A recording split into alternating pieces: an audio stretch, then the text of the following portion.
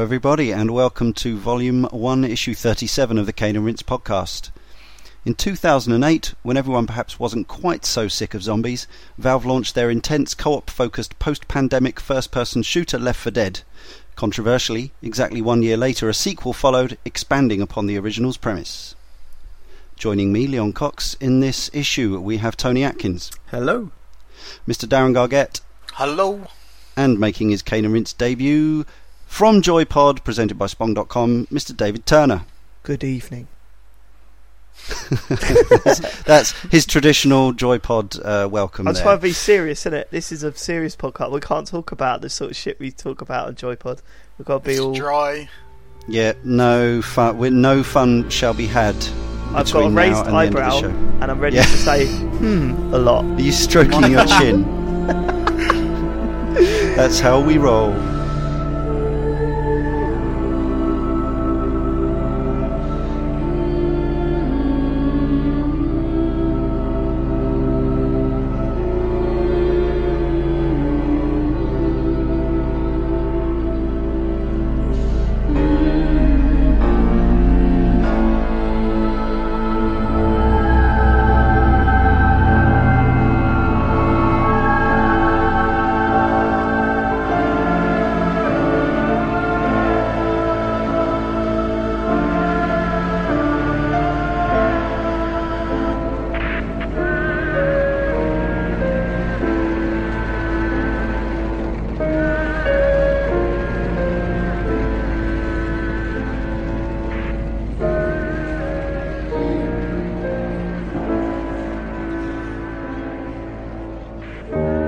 Way back in 2005, Turtle Rock Studios, who had been responsible for the port of Valve's Counter-Strike to the original Xbox, started work on this Left 4 Dead game. They were acquired by Valve in early 2008. The game came out in October 2008. A Certain Affinity assisted with the Xbox 360 port, which was distributed physical copies by EA. The series so far has sold in excess of 11 million units. That may even be more since the figures I read, but I don't know. So, Left 4 Dead 1, I was a day one adopter. I was very excited about it, but I was concerned that it might be tricky to get a good fun game with randoms, and I knew pretty much from before the start that this was probably not going to be best enjoyed in solo play, and I guess this is something that's going to come up in this show. So, David, as our guest, were you hyped for this game before it came out, and did you purchase it on release day? Yeah, I knew absolutely nothing about Left 4 Dead at all. I didn't know what it was about, who made it. Seriously, I hadn't even heard of it, and there was a group of four of us who had survived from the first days of Xbox Live, who carried on playing. Everyone else sort of dropped off, or they got obsessed with Call of Duty or whatever. And we sort of so someone said to me, look, one of the guys said to me, there's this 4-player game coming out, it's perfect for us, check it out, there's a demo coming out next week. Do you remember there was a demo with one of the sections of one of the campaigns That's right. out a few weeks before it came out, and we tried it out, and we thought, yeah, this is alright, I think we'll give it a go. It was a little bit confusing, didn't really know the rules, because it doesn't teach you that much, it sort of just throws you in. But we decided that we were all going to get this game day one. And I think we still play both games on a regular basis now. Yeah, I can vouch for that. I've seen you with your crew. There's some names that people may or may not be familiar with. It's Matt and JCA Farley. JCA Farley, Cinnabar Spectre, word up. No, it was don't weird know if they because listen to Cane and Rinse, but it was one of these games that it comes out and you hear sort of things about it. So like we'd heard about The Witch, and we heard about the AI director, but we didn't really know what that was. And after your first sort of initial 5 hours of play, maybe the first time you complete the your first campaign, you start clicking and you start getting into the flow of the game and understanding every little tick that it has, every little curveball it throws at you, and from then on, when you feel that you actually work the game out, so it doesn't feel as though you're just playing this game time after time. It feels like you know exactly what's going to happen and how it's going to happen, even though you don't really, and it still throws new things into the mix. It's and once you've completed all of the first, or you know, for going back to when we first played it, once we completed all of the campaigns, we just went back and played them again and again and again, and not once did I get bored.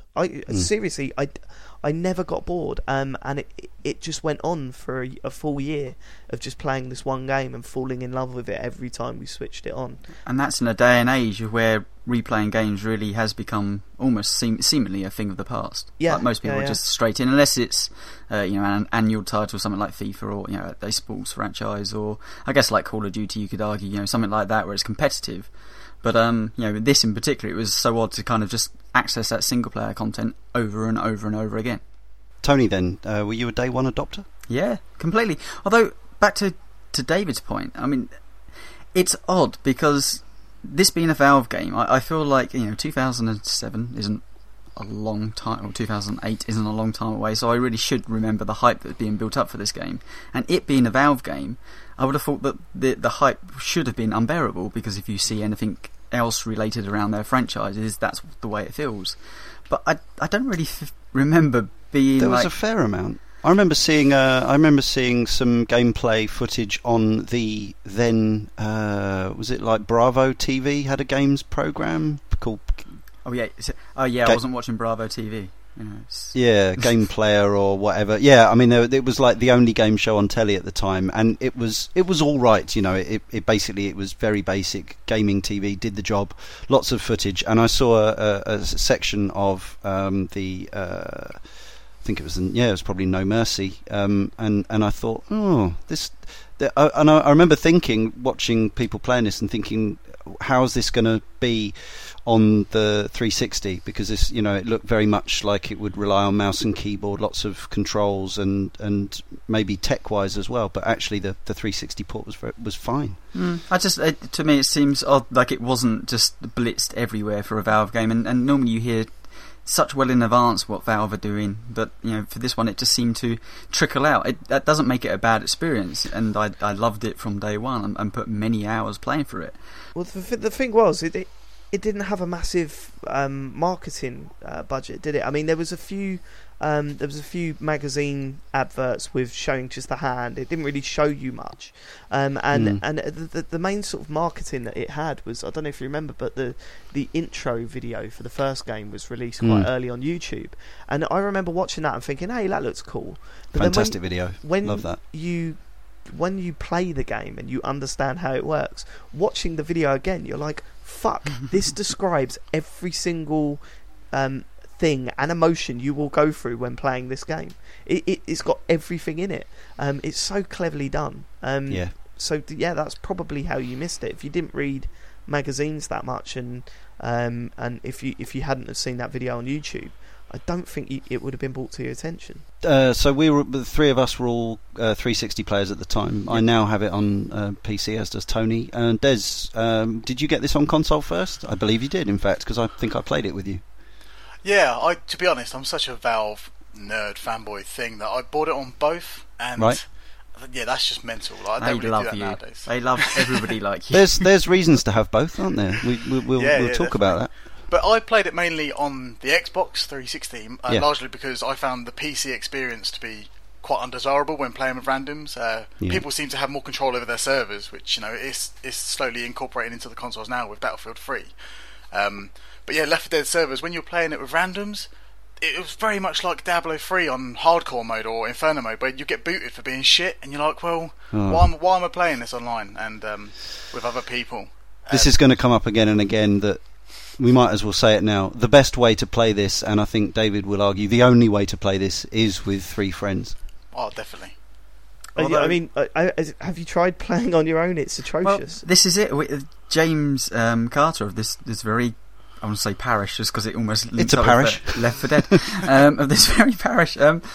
He was talking to him. We were playing him again the other day on the PC version, and he said, "Oh, this is the first time I've played it in multiplayer co-op. Yeah, I've played through the entirety of the rest of the game, both games, I believe, in single player." And I was stunned. I was really. I've played them all. I have to say, I've played them all in co-op many times, but I have also played all the campaigns at least once in single player, and I don't hate it. It's nowhere near the same experience, but it's not a terrible game. Well, I don't think. So here's my kind of sum up if you're going to play this in single player.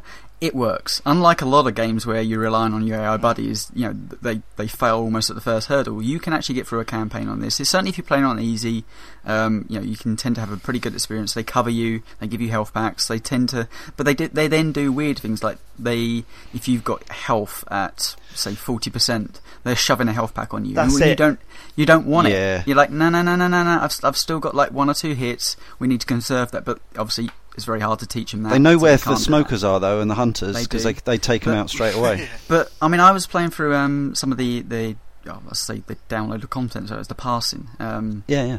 And there was a section you have to like lower the bridge in that, and it got really hard towards the end, and there was multiple tanks are spawning and different stuff, and they just become so ineffective. Soon as 1 or 2 go down, and you're the one having to get them up, or in the case if you go down, then that's game over. Well, if I guess not, if they can get to you, but as soon as you die, it's not like you can spawn back into a closet and somebody can come and get you. It adds like this difficulty sense to it.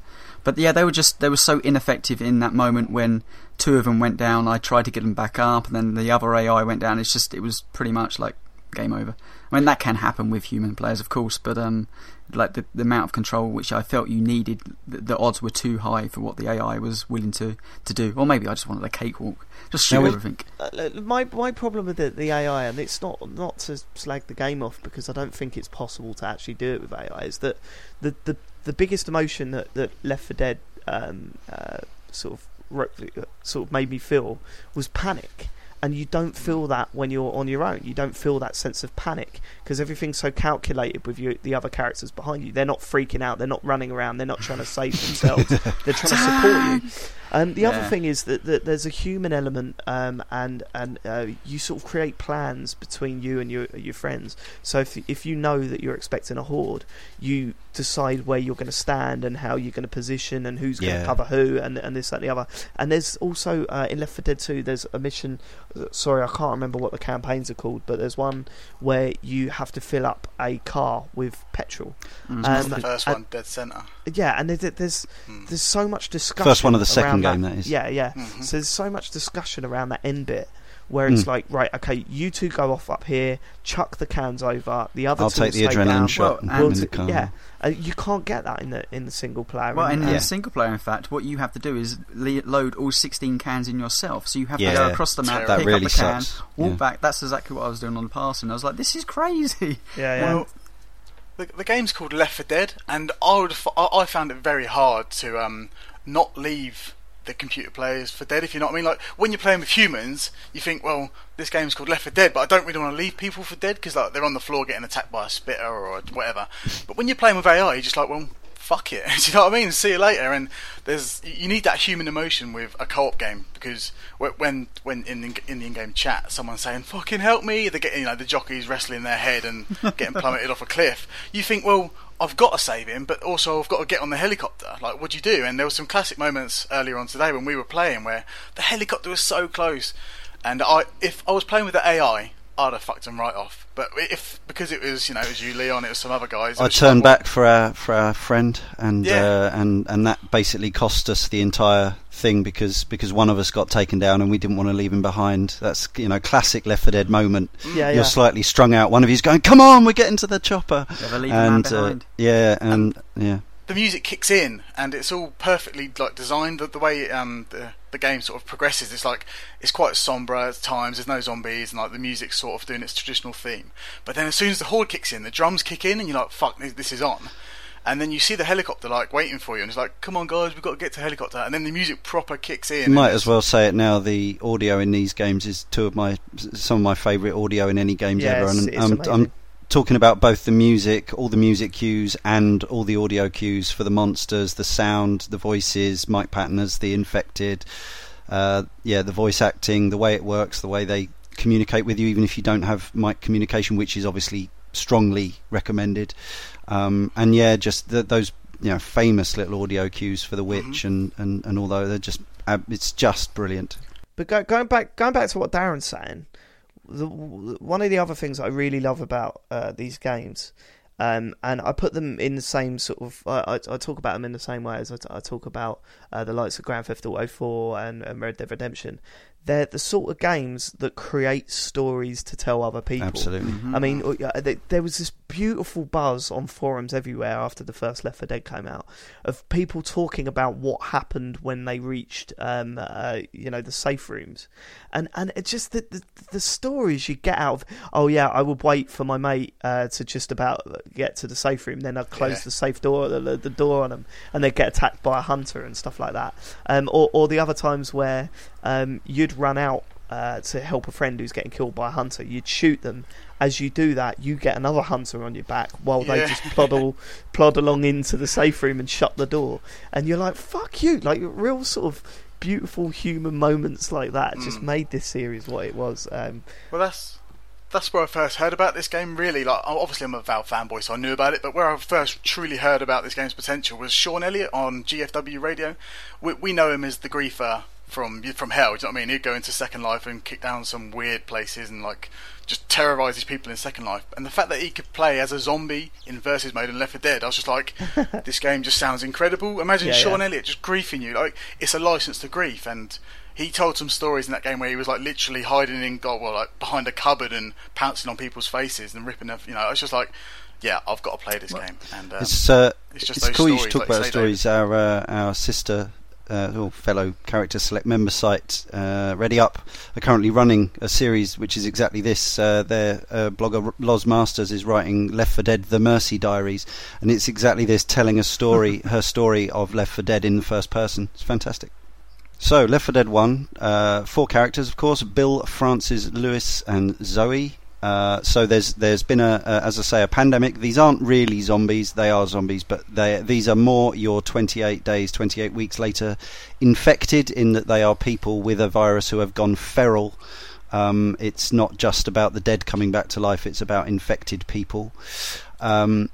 So it really, your task is across 4 separate missions to get from point A to point B, and at the end get rescued from point, I guess, Z, always by a different sort of method of transport, whatever. Before that, you inevitably come a cropper and go on to the next one. It's quite interesting now. On Left 4 Dead 2, all the many campaigns, including the DLC, are all there in order, chronological order from start to finish. So you can chop and change between the sets of characters, and obviously there's the crossing where they pass each other and so on.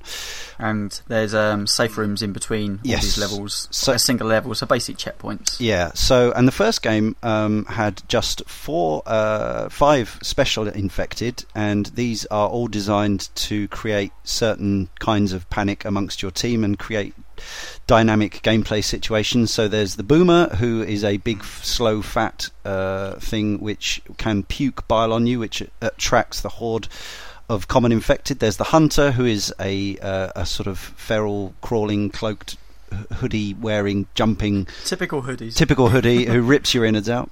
A Smoker, who is has a ridiculously extended tongue which can lasso you effectively, and one of the best moments in the game normally. Yep, drag you up a building or off a cliff or whatever. There's the Tank, which is simply a giant hulked up motherfucker who takes a crazy load of damage to kill. And then perhaps scariest of all is the Witch, who is simply a woman sitting sobbing until in her lady days. Yes, until you alert her by either shining your flashlight on her or going too near her, making a noise, or shooting her in the face, and then she comes to life and she pretty much instantly takes you down unless you're very lucky or good. The first game only had 5 main guns in it, plus a pistol. It's just a selection of shotguns and assault rifles. 2 chuckable items, a Molotov and a pipe bomb. So the Molotov creates a spread of fire, obviously, which the zombies will run through because they're stupid and go on fire. The pipe bomb attracts a group to a particular spot and blows them all up, which is deeply satisfying. Your health items in the first game only comprised of a simple first aid kit and pain pills. And sorry, in my mind, I just see the side of the pipe bomb saying "deeply satisfied" when thrown. yeah, like a pack of contraceptives. And the initial campaigns were No Mercy, Death Toll, Dead Air, and Blood Harvest, which form a contiguous story, but 4 separate sort of filmic situations. Tellingly, there's a film grain by default on the visuals, and they added Crash Course, which takes place second chronologically, and The Sacrifice, which takes place at the end, and that came out after Left 4 Dead 2, didn't it? Yeah, the modes were simply single player, which we've talked about. We don't need to talk about it again. Don't play it, really. Campaign, which is the main game. And then there was Versus and Survival. I didn't personally spend a lot of time in Versus. I tended to end up on a team that was getting absolutely torn apart. But I know that it has people who swear by it who did get into it. Yeah, the Versus mode has tremendous potential if you've got a group of 4 on Skype or whatever, coordinating, like one of you's the hunter and one of you's the boomer, one of you's the smoker, and so on. And what you'd do, you'd grab someone, like an enemy, as the smoker, and then you'd run over as the boomer and puke on them, and there's just these sort of, I don't know, like synergy, is it's it? Like combos, isn't it? Yeah. So you work together and you can really, really destroy people. But I'm rubbish as a zombie. I think I'd be the worst special infected. If they're very weak, a lot of them, aren't they? The special infected. Shot, yeah. They get killed pretty easy. Our favourite tactic when playing Versus, and again we didn't play it that much because I had the same experience as you, Rat. So it would be that. Is it Ratso or is it Leon on here? Whatever you like, dear. Sir Leon. I think most people know me as same, yeah, it's very hard to get a balanced game, wasn't it? Thing where, yeah, it was. It was either you were doing really, really well, which was great, or you were doing really, really bad, which was horrible. But you do sort of conjure up these tactics as the special infected. My favourite was you didn't control a witch, but the witch was still within the game. So what I would do as a smoker is just stand by the witch. And then you would fire your tongue off and drag whoever your victim is towards the witch. And the beauty is that if they get there, then the witch will kill them. But if they don't, they will fire. They will try and kill you by firing at you, which would alert the witch anyway. So it was almost a guaranteed way of killing one of their people off straight away. It was brilliant. I was watching some of the advanced kind of techniques of Left 4 Dead kind of. I don't want to say tournament play, but people that play it, like the serious tricks play. the tricks and techniques you can do in that. I was watching someone saying with I believe it was a smoker, you can actually, or actually no, it was a hunter where you can basically swipe her, and she actually attacks you even as an infected, a special infected, and you can actually lead her to areas of the map where she wouldn't be before. So for instance, if you did this, you can actually lead them down to maybe like a safe room down the bottom in a closed off area. You can actually leave her down right by the front of the safe room door, so they actually have to engage her. And then they kill that special infected. It doesn't matter because you respawn back, and there she is. And then you get 2 or 3 people with their other special infected, all laying in wait down there, because once one person down, it's all chaos. So you can actually kind of trick the game into doing stuff that probably shouldn't be there. But it is funny to see how diverse that mode can be. That Des mentioned, Sean Elliott, is absolutely right, because the Versus mode is kind of like griefing made legal, isn't it? It's you are effectively as the infected trying to grief the survivors to death. Yeah. It's odd actually because we'll probably talk a lot about the AI director in this game. We haven't mentioned it, but it will come up. And I just kind of felt like with Versus that either the people were smarter than the AI director, so it wasn't fun because you were dying all the time because they were so well organised as a team. But a lot of the time, it seemed really not particularly paced well. The main thing about the AI director in both games is that it conjures up things which suit that situation at that very moment.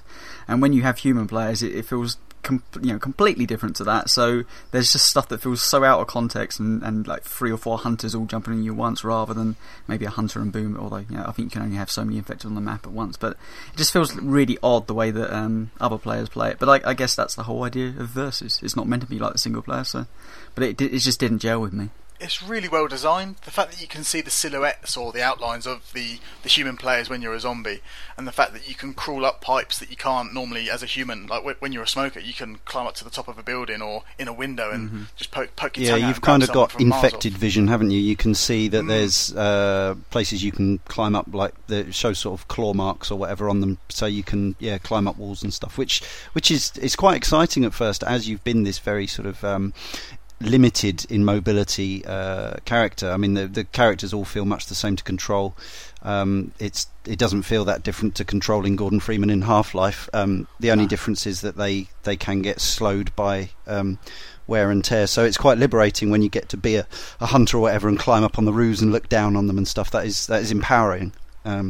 Or if you're spawned as a tank and you just unleash hell on the people around you. I don't know what determines the player spawning as a tank. I don't know if anyone knows the rules. I seem to be the tank a lot, and I assume that's because I'm shit. And it's just I think that's what it is. It keeps track of what you're aiming, what you're gaining your points from. This is from what I've read anyway. So if you get most of your points as a smoker, then if your team's not doing very well, it puts you as a smoker because it knows that it will try and level off. Doesn't really work because, as we said, it is very unbalanced at times. But I think that's what it is. If someone's really not doing very well, then it will let them be the tank for a little bit. And presumably it also takes other factors into consideration, like how often the tanks spawn before, because obviously there's another sort of incarnation of the AI director running certain elements of this, so obviously not to overpower the survivors unfairly. That would be a pity. So the other mode was survival. Now I do remember playing this a couple of times with people, but I don't remember a hell of a lot about it. It's so good. It was so good. And I'll tell you why. Because it was genius enough not to make rounds long. So the rounds lasted roughly about 2 minutes, 2 to 5 minutes, and the thing. Oh, now I remember it. Yeah. every second. Gold counted. medal for 2 minutes or something. Yeah. And it was just so good because every second would be a big deal, and if there was only one of you left with 5 seconds away from your target, the rest of you would be like, "Come on, Kev, come on!" And then it gave you. About 30 seconds to set up shop before it threw everything at you. This is essentially horde mode, isn't it? Only shorter. It's like micro horde mode. Yeah, I do prefer it to the traditional horde mode because it is like Left 4 Dead in a Ferrari. You press the go button and it's like fuck. You hear the zombie horde noises coming instantly, and me and my brother, we played it split screen a lot on the Xbox 360. We were just like, right, we're going to hole up in one of these flats or apartments and just sit in the bathroom and just sit there for ages. And like you say, David, every second counts. And you're like, right, here comes a tank and it's coming around the corner. And you throw your bile on it and it attracts all the zombies. But it's unbelievable how quickly the game goes from 0 to 60. Do you know what I mean? It just totally bombards you straight away, and it's that instant adrenaline rush. It's true in the campaign as well, isn't it? I mean, the pacing of this game, I think, is one of the things that makes it so compelling, as well as the satisfying constant thing of you're constantly blasting bits off infected. Is the pace? You just never know it because the AI director managing things and the nature of you can be running through a section just picking off zombie, and then suddenly, for whatever reason, either you trigger, you hit a car alarm, or the AI director just decides it's a bit bored. It will just suddenly chuck 50 or 60 infected your way. Sorry, continue. They're incredibly annoying as zombies should be, you know what I mean? Even the slightest slap from a zombie, it sort of makes your character move a little bit. You sort of jostle, and that's enough to put your aim off kilter. That's very and then, frustrating. And then all of a sudden, the thing is, zombies are supposed to be really easy to tackle when there's one or two of them. When you're surrounded, you're fucked, and that's exactly what this game gets across. You'll be firing, killing zombie after zombie, piece of piss, and then all of a sudden you'll be surrounded, and you're like, fuck, I can't get out of here because you can't move once you've been hit for a slight second, and that's it. It's just it's insanely good. Let me throw this at you. Is this game scary? Because, ultimately, because we think about zombie games, I mean, most of them are set within this kind of survival horror feel to them, and part of that is to kind of freak the player out that something hordes of these things are coming towards them. But I never really felt that this Left 4 Dead series was really meant to be scary. I think it can be in certain scenarios, certainly on the higher difficulty levels. But a lot of times, it's I would describe this game as fun. It is. It's odd. It's a ghost train ride. It's scary funny. It's like the Evil Dead or something like that. Black humour. Yeah, totally. There's so much humour in this. You'll spend so much time laughing in Left 4 Dead. But there was a moment earlier when we were playing, Leon, that I ran up to the safe house up these stairs, and there was a boomer and a jockey waiting behind the safe house door, and I shit myself. I was like, fuck, you know what I mean? It made me jump, and I don't remember Dead Space 2 making me jump like that, and I think it's because the game is so random. That's the element of fear. Now, while it is comedy, like overtones, it definitely has the moments. You're often on the verge of death as well, because it's the health is managed. You got to be careful.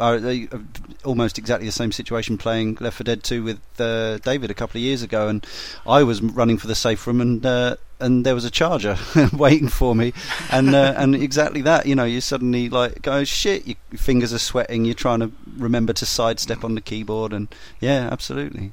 But the strange thing is, I thought about that question a lot, actually, Tony. Like, is it scary? And the thing is, the way I see it is that it's not traditionally scary. I'm not scared of what's going on screen. However, I have a fear of losing my life in the game. Yeah. Your life is really, really precious, because not only do you not want to be sitting there watching your other mates playing, it's letting the team down. And if there's one less of you, your team have their chances of survival is completely diminished. It does actually diminish hugely, doesn't it? And also because although the levels are fairly linear, there are sometimes a slight choice of path, and if you do have to bring one of your teammates back from a locked off room, it's generally going to mean a detour of even a slight detour, which can make all the difference, because you can meet several special infected in that little corridor or whatever. The odd thing is that in most games, if your entire team wipes, then it's actually a moment of anger. Like, you'd be quite frustrated, and I can think of many co-op games where if all of you get killed and you realise you're going to have to go back 10, 15 minutes, it's actually like, oh, Jesus Christ.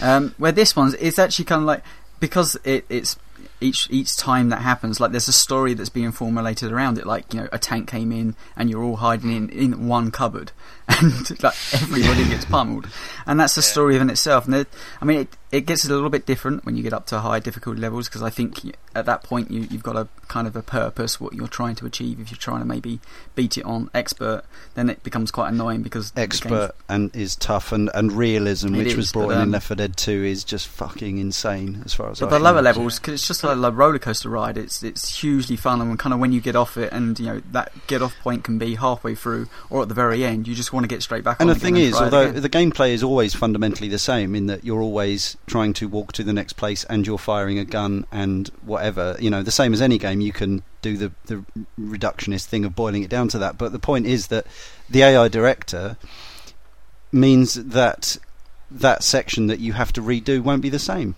On a fundamental gameplay level, the most important thing is that what you're actually doing moment to moment, the pattern of it, the rhythm of it, will be completely different each time, and even the items you pick up will be changed and things like that. So that's the biggest. But listen, thing to me, if you're telling me that the sound, the singing that the witch makes, that's creepy, doesn't make your balls shrink just a little bit, that is scary. That is pure fear. The witch is definitely the creepiest thing in it, but also hilarious. There's so many times that your whole party will get taken down and you end up all just pissing yourselves laughing. It can be frustrating. The best is when someone goes, I can take them one shot. You can one shot the witch, and it's like, no, trust me, one shot. I'm totally got the witch here, and then bang, and then you see her running after that scream, that almighty. That is the genius of Valve, when they allowed you to take down the witch in one shot. If you got it absolutely perfect, because there's always somebody in your team going, I did it the other day. I was like, I can do this, I can handle this. Oh, I'm dead. Well, there's an achievement tied to that. Yeah, so exactly. People were incentivized to do it. They're like, well, I can do it, so watch this. And they're like, they had like little theories, like, as soon as she creeps up, like, to put up to my neck, then I can shoot her in the neck. And you're like, well, what were you talking about? Just pop her in the head. But it never happens, does it? It's the most satisfying thing. It's the most satisfying thing when you do it as well, because the witch poses so much of a threat. To be able to take that out in a split second, that whole threat around your team, you feel like a proper hero. And everyone appreciates. We were playing Hard Rain earlier today, and of course that campaign they brought in. We'll talk about the other things they brought in for Left 4 Dead 2, but the Wandering Witches, and there's sections in Hard Rain where there are multiple witches wandering around, and you're pretty much sort of trying to shuttle between them, and it almost becomes a little bit like a stealth game, but not a pissy annoying one, like a really fun, tense, scary one.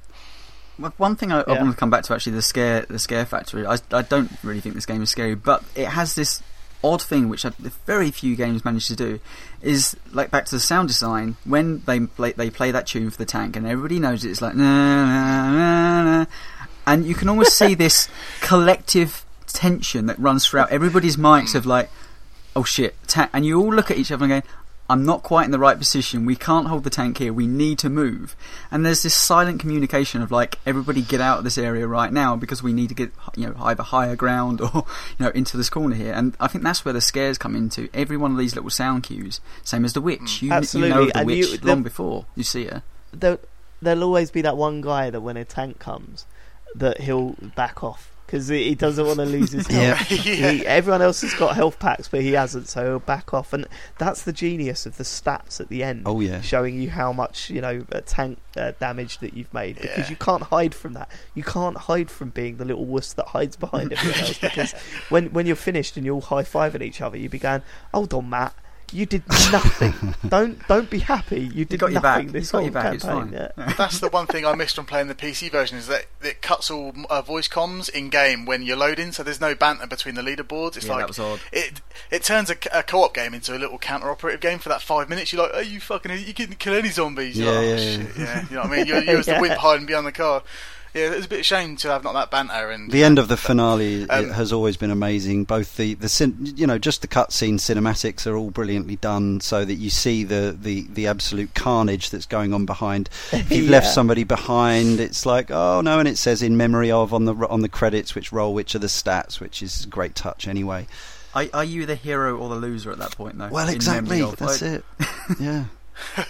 Well, the wonderful thing about the finales in each campaign, focusing on the first game here, is that it's the real sort of what's the double dragon effect, where you're working together throughout the whole game, and then it's right. All bets are off. There's a helicopter there. I don't give a fuck if you make it, lads. I'm coming back for you.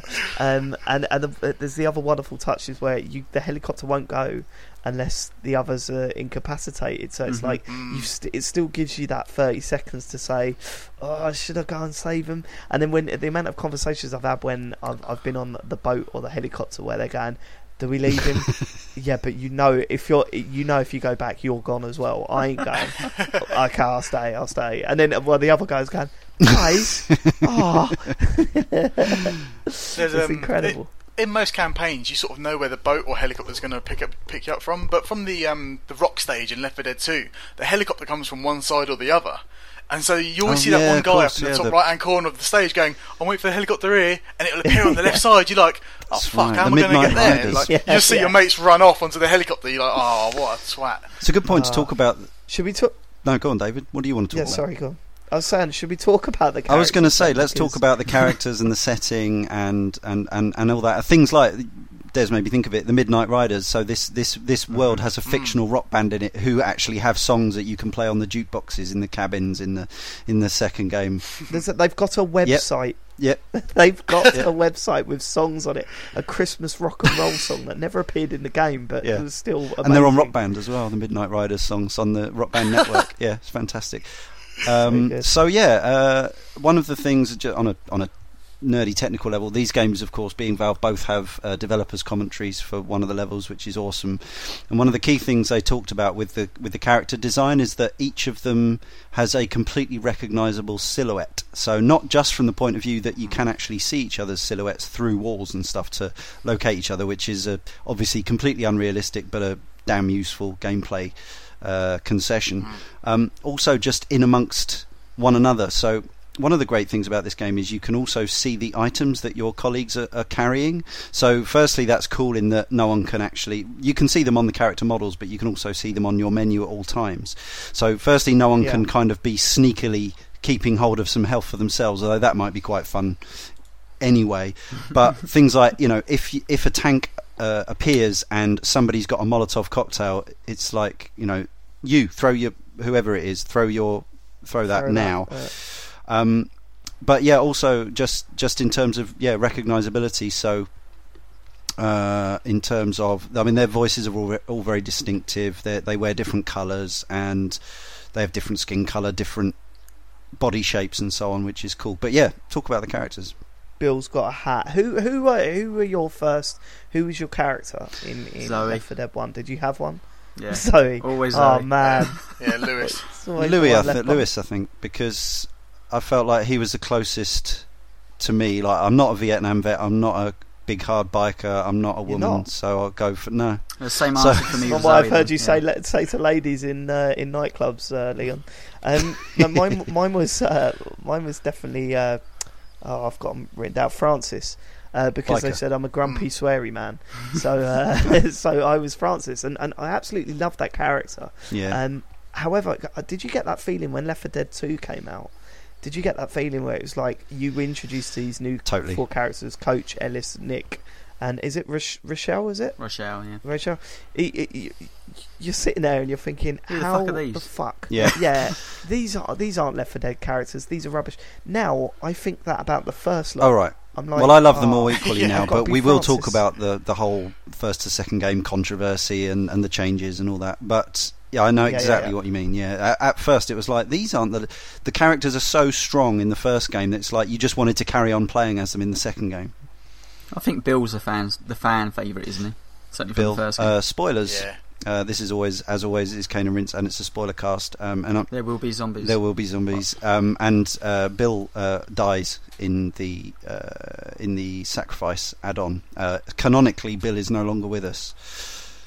See, I found that so much more impactful than most games, and this game doesn't have a story. The fact that I lost Bill in the DLC, it's no more like, Bill. Oh shit! Why did they kill Bill? Do you know what I mean? It is mental. I don't know anything. I don't know anything about this game's story. To me, it's just dudes. There's a lot of story, zombies, but you have to go seeking it out. But as has often been said, Valve tell their story with the environment, with the lighting, and there are dialogue interchanges between all the characters, between sections.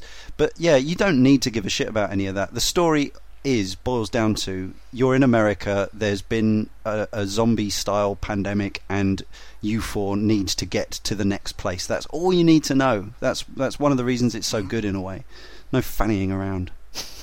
Well, it's like Portal, isn't it? Portal's got a to B mentality, but if you want to know more about the story, you go Ratman Dens and exactly that. I think Portal does a better job of actually delivering it to the player. I think the case of Left 4 Dead, I think they're just more interested in letting the players develop their own stories by giving them little drip fed notes on the wall.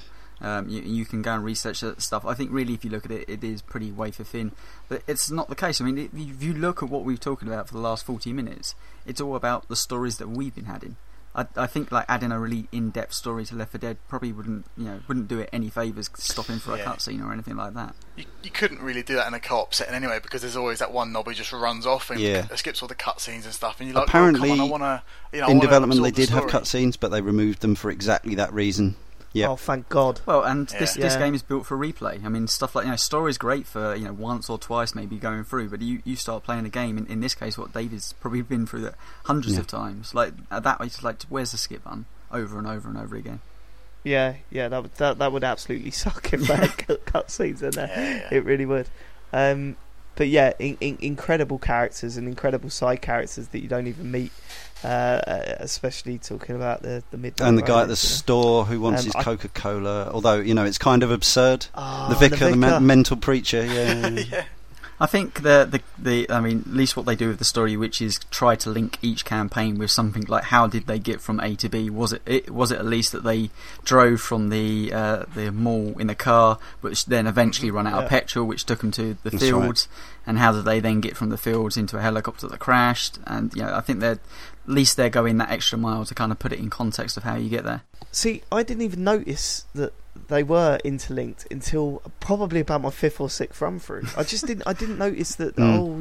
We they just mentioned the helicopter had gone down, or That's right. they just done, and it was like when someone told me that, I was like, oh fuck yeah, they are actually linked together. I thought it was a really cool touch. And they didn't have to be, because they would have stood alone as, you know, the idea is each level is opened with a sort of mock film poster, and they could have just done it like that, but basically this is what happened, this is this zombie movie with these 4 characters, starts here, ends here, that's it, everything else is separate. But if you go to a Left 4 Dead wiki, there is a ton of story actually in there, including all the graffiti on the walls, and you know, the involvement of the government and the geography and the what happened to because the point of the characters that you play is they're immune to the virus, so they're not immune to being eviscerated, but they are immune to catching the whatever it is that turns people feral zombie like.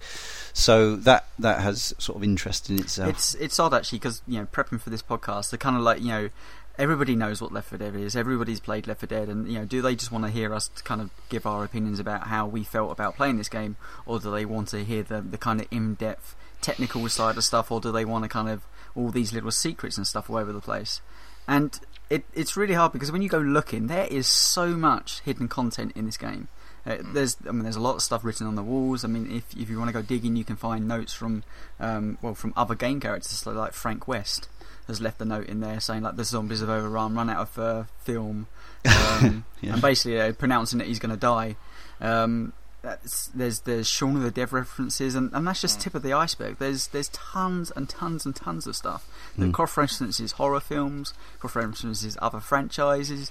In fact, I think it's Bill, or one of the characters, says this is just like playing Counter-Strike if you get in at the right time. Like stuff I've never heard. I listened to a bunch of little quips that they do in game when they kill things, or they see a certain thing written on the wall, or they find a certain health pack.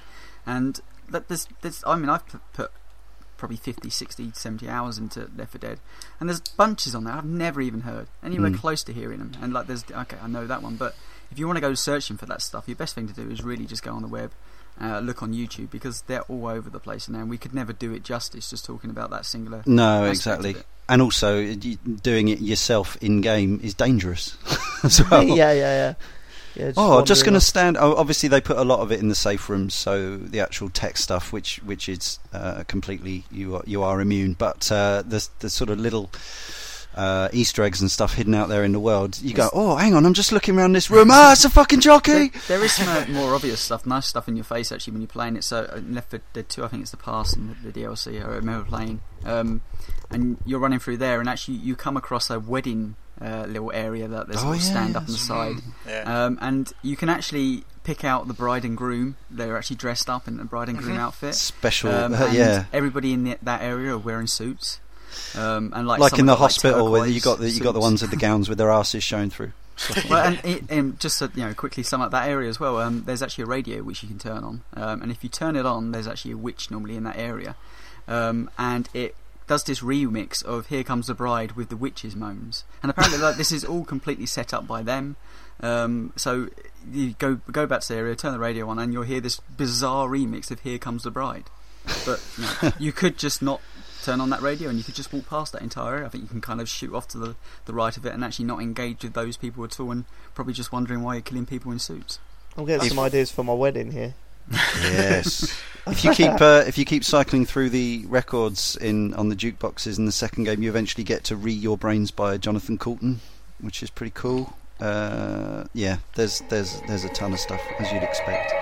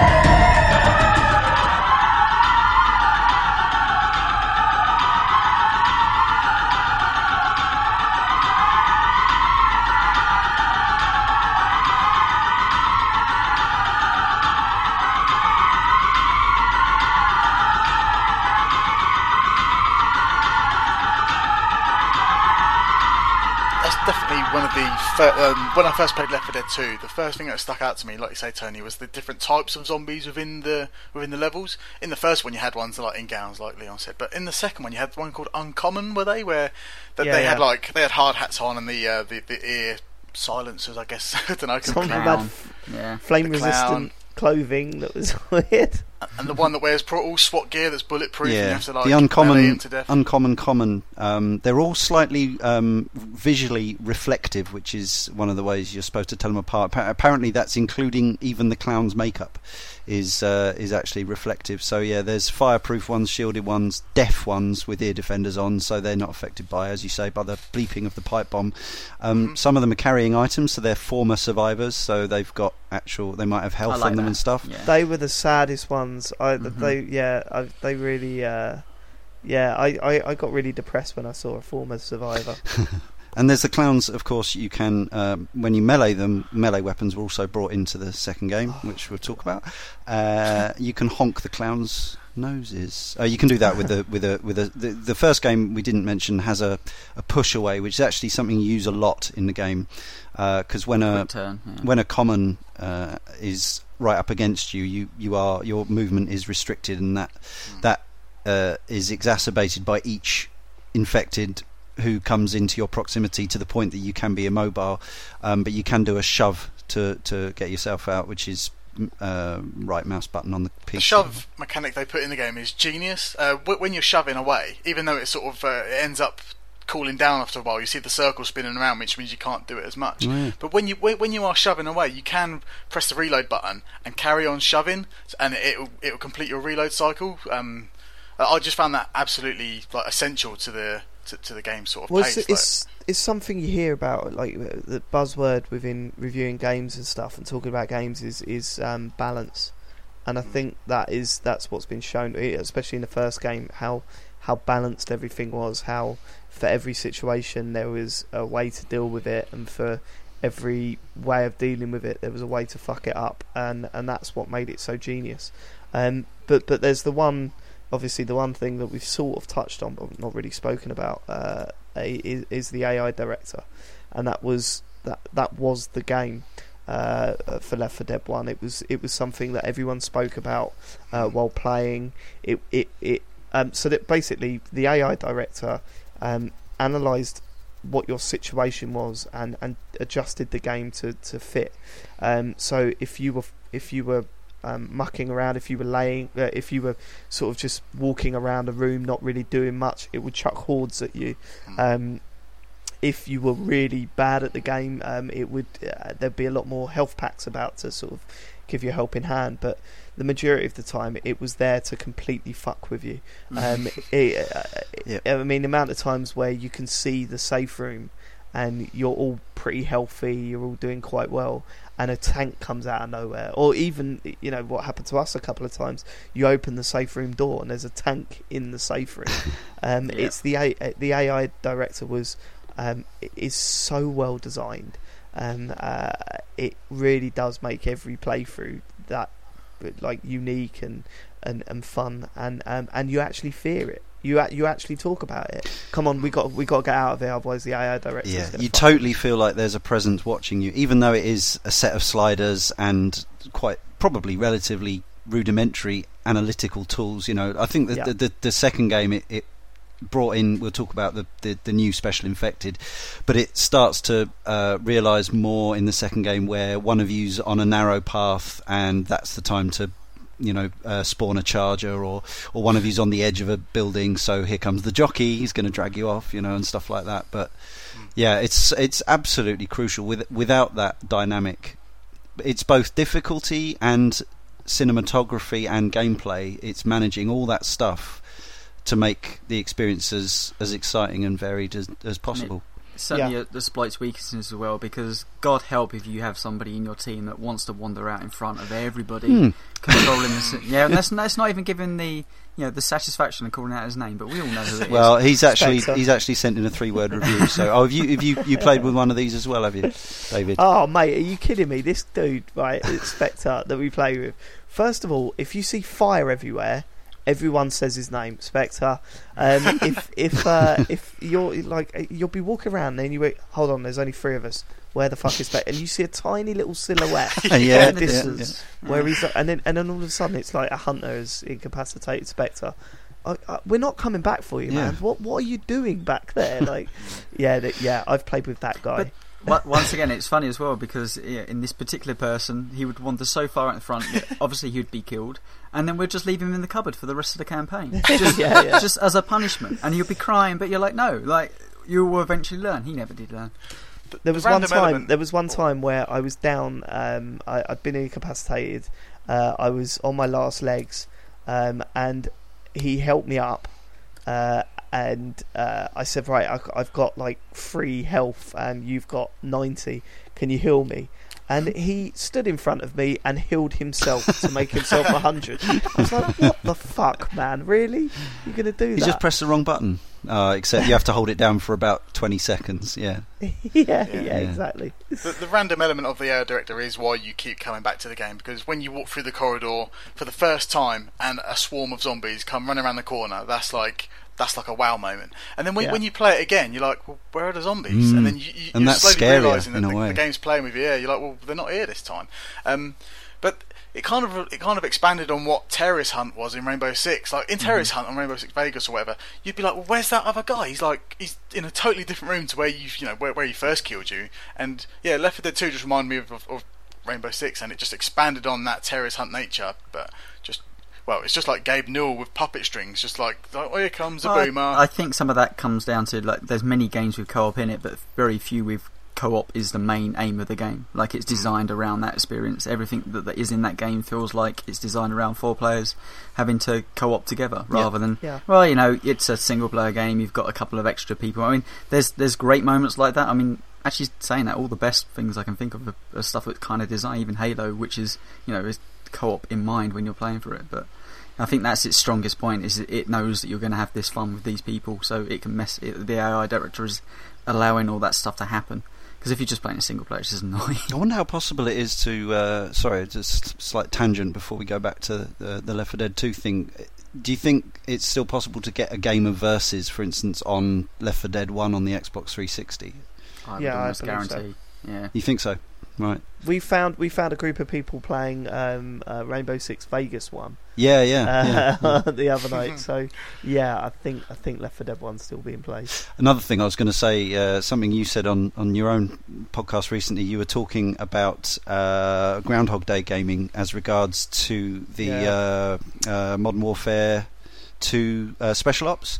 Yeah, Spec Ops. Spec Ops, and that is a totally valid and in some ways very rewarding type of thing, where the game is completely scripted and everything. The only way that you deviate from that path is if you fuck up. So a game so well. Like there's games that I've been playing now for like 20-30 years, thinking about old arcade games and stuff that I still play on re-releases and emulation. I know exactly what I do. Here comes that bad guy, kick him in the face, all that kind of thing. Left 4 Dead is the opposite of that. You cannot do that, which is why I noticed myself, probably really irritating for the people I'm playing with, that I'm playing it and I'll just keep going, oh, whoa, oh. It's like you're constantly being surprised, even though one of a number of things is going to happen, but you don't know where it's going to happen from or who it's going to happen to, and that's rare in gaming. It's also when you've been caught maybe by a smoke or whatever, so and you always shout for help. Like everybody knows you've gone red on the screen. Like it's clear that everybody can see that you're caught by something. Yet you can't help going help. Well, help. Sometimes they're behind you though, and that happens. You do get those situations where someone's been grabbed by. Like today, we were playing with one dude who wasn't on voice comms.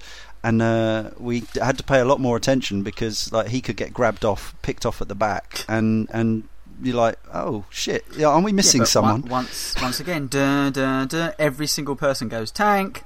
Like, yes, you can hear it, but it's just that there's. You always think that maybe you've heard it just before the other people. Playing with James Carter of Cane and Rinse, he keeps. I think this is cheating, by the way, James, but he keeps the captions on to tell him when monsters are coming.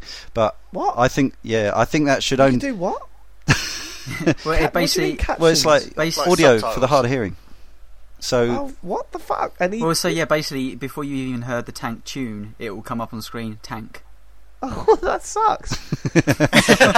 Why would anyone do that? I don't know. But he was tank first. He was playing solo a lot of the time. So basically, James, you've been playing it wrong in all kinds of ways. Start again. Never say that. We are actually because we've been inspired to go back to the game. We are actually talking about trying to play like one campaign a week or something from now on PC, having a Left 4 Dead club. Right. Oh God, that is such a good idea. Let's dig into Left 4 Dead 2. We got a number of emails to cover as well. Yeah, we got a huge one. So yes, and we haven't talked about mods or even the look of the game. Come on. Indeed, graphics. Yeah, what about graphics? Left 4 Dead 2 though. So let's very quickly talk. It was released 1 year later. This caused a controversy. A group calling themselves a Steam community group calling themselves Left 4 Dead 2 boycott. No Left 4 Dead 2, which grew to over 10,000 members apparently. And ended up nearly 40,000 members. I don't want more of something I like. They didn't want more of it. They felt that it would. So the short version is they felt it would signal the end of support for Left 4 Dead 1. That it wasn't going to provide enough content to be a standalone boxed sequel. And also it was to do with footage of the early footage of Left 4 Dead 2 that they felt was out of keeping in thematically with the original game. Did you hear how that episode ended? Everyone bought it? No, the four guys that set the group up were very vocal about it. They were doing blog posts about how this was a terrible thing. So Valve flew them out to their studios. Oh, that's right. And it showed them the game, and then they come back and the next blog post was, this is pretty cool. Forget that now. But, I mean, on the face of it, look at it. I mean, I think there was reasons to be concerned. This is Valve we're talking about. Mm-hmm. The company takes the best part of 10 years, but it seems like 5 to 6 years. 5 years since Half-Life 2 Episode 2. Yeah, between products. And so when a company, they finally released Left 4 Dead, and then a year and 1 month later, after the initial, they've got the brand new title out on the shelves. Like, that's one that's not Valve. It doesn't feel like Valve anyway. I mean, that doesn't mean they can't do it, but any product which is only on a short development cycle feels like it's being rushed to market. I mean, the only ones that don't really maybe are Spool's titles, if you can dig a little bit deeper on that. But even them, they've had those things planned maybe 1 or 2 years down the line, down in the pipeline. So for Valve, it seemed just a bit too fast, and I think there was a fair amount to say, well, what Valve do is they take a title, something like Team Fortress, for instance, and they support it for many years, or something like Blizzard, who support their titles for many years and add add-ons or updates, and a lot of time free of charge. So it did seem, and this didn't help as well, because it was seemingly something that Microsoft had paid money to get it on the 360. Was it the same? Did it come out at the same time as a PC? I can't even remember. It was in days. It was then come to the 360 as a console exclusive. There are Mac versions too of these games, we should point out. But it felt like that maybe they're taking this paycheck, and I don't think that's an irrational feeling from a lot of people at that time, because it seemed to be very anti-Valve, and I think a lot of the sentiment was, well, this is it. This is Valve finally turning to the dark side. They've gone off the deep end. They're all about this just money grabbing organisation, and in fact, this may be a good time to read Gary Blower's letter, because he kind of highlights some of those issues. My thought was when they announced Left 4 Dead was fucking brilliant. More Left 4 Dead. Have another £40, Valve. You're awesome, and the game is bound to be brilliant. Had my concerns though with the announced changes. Yeah, definitely had my concerns. I was completely wrong. I'll read Gary's email, and then we'll talk about actually what was added into the sequel, and then we'll discuss it. So Gary Blower of the Game Burst podcast says, you've had a bit too many one-sided shows, as we have on Game Burst, so I'll offer you a few thoughts that will probably be against the norm, devil's advocate if you will. Here we go. Firstly, I fully admit to not being one for anything zombie related. That's going to be a problem then. What's he been gaming for the last 4 years? Yes, Scott. Well, Gary famously likes constructive games like Create and Anno and stuff like that. So I guess it's almost the opposite. I know he does like other things. Anyway, I find the whole concept of undead humans, it's not actually what these are, to be completely ridiculous. However, I would rate Left 4 Dead as one of the shining examples of this generation of gameplay, engineering and balance. What makes Left 4 Dead so clever and enjoyable is as a cooperative experience is the decision to engineer the AI not in the individual mobs, but as a game director controlling the game parameters. The director's control of the number and type of enemies, items, and variable difficulty is based on the conditional variables of the team. This was a masterstroke, pure genius. The director creates mood, tension, and a whole host of stories to recall with friends. However, I felt they completely undid all this fine work with an ill-judged sequel that added unneeded complexity, weaker level design, balance issues, and an unfair ramp-up in difficulty. The subtlety of the AI director was replaced with ham-fisted set pieces. It left a pretty bad taste in the mouth to have what was essentially a weaker expansion pack released as a full-price sequel. I'll agree with him that Left 4 Dead 2 was stupidly hard within the first couple months. Am I right in saying that? It was... Yep. It was bonkers. It was so hard. I tell you, this is what done me in. The thing was, we played through Left 4 Dead 1 on normal for ages. Then we went on to hardened and whatever the next one was. And then we realised that, oh shit, we can't do this at the same level in Left 4 Dead 2. So we just knocked it back down to normal again, and it was fine. I think people were upset that they had to knock it down from their usual playing level again. And that's ridiculous. That is correct, but I think that Left 4 Dead 2 felt like hard on Left 4 Dead 1. It did seem particularly brutal. Normal needed to be knocked down to easy, and I think there's a kind of like stigma between that. They addressed it, and which suggests that they felt that the community was right, that they had perhaps made the AI Director 2.0, or the AI Director 2.0 by default was too fucking evil, you know. And that's fine, you know. It did need addressing. I remember discussing the game at the time on GamerDork, and Neil felt exactly the same as Gary does. People did, and that was it. He was out because he felt it was punitive and unfair. And for me, I was still having too good a time. It was like, okay, so we failed to complete the campaign, but I still loved the actual moment-to-moment gameplay and the experiences I was having. So I was like, okay, it's a bit harder. You know, sequels sometimes are a bit harder. That's one of those things. It's for the better players, the people who have absolutely, you know, rinsed the first game. So yeah, I was cool with it. And when they addressed it, even better, because now playing it now, it's absolutely perfect. But back to my point, I mean, this is, I think, where the Valve and Blizzard and all these companies, which they take a product and they don't just say, well, that product, that's that cycle, it's done, move it out, let's move on to the next thing, and you know, let's just continue. They look at the product like this and go, okay, yeah, we got it wrong. Let's go back, let's fix that, let's monitor this. And you know, for the Xbox 360 version, I'm sure it got one or two patches along the way, and it's done some like major fixes. I know in particular the PC one, they're still messing around with. If you actually go look at the Steam news, like there's still little updates they do to that. Yeah, just updates, changing little balance bits here, there. It's the same thing that Blizzard does with StarCraft 2 or Diablo 3 recently. It's that they're always tinkering, always trying to improve. David, do you think you played Left 4 Dead 1 or 2 more in the end? 2, absolutely 2. Yeah. I go back to Left 4 Dead 1 now and I find it frustrating. I don't feel that there's enough that you can do in Left 4 Dead 1. Now, I'm not saying Left 4 Dead 1's bad in any way whatsoever. It's just there's a lot missing, isn't there? Yeah, when you get climatised to the sequel, it's you go back to the first and you're like, what the fuck is it?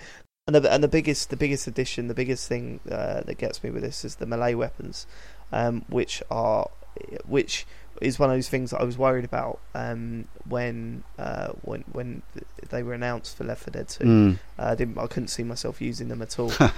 Now, the machete and the samurai sword are two of my favourite weapons in any first-person game ever. And I'm not exaggerating, they're two of my favourite first-person weapons of all time. I would have put you down as a frying pan man with the dong every time you hit something. Not as effective. Swinging as a samurai sword and lobbing off 8 heads at once is just one of my favourite things in video gaming.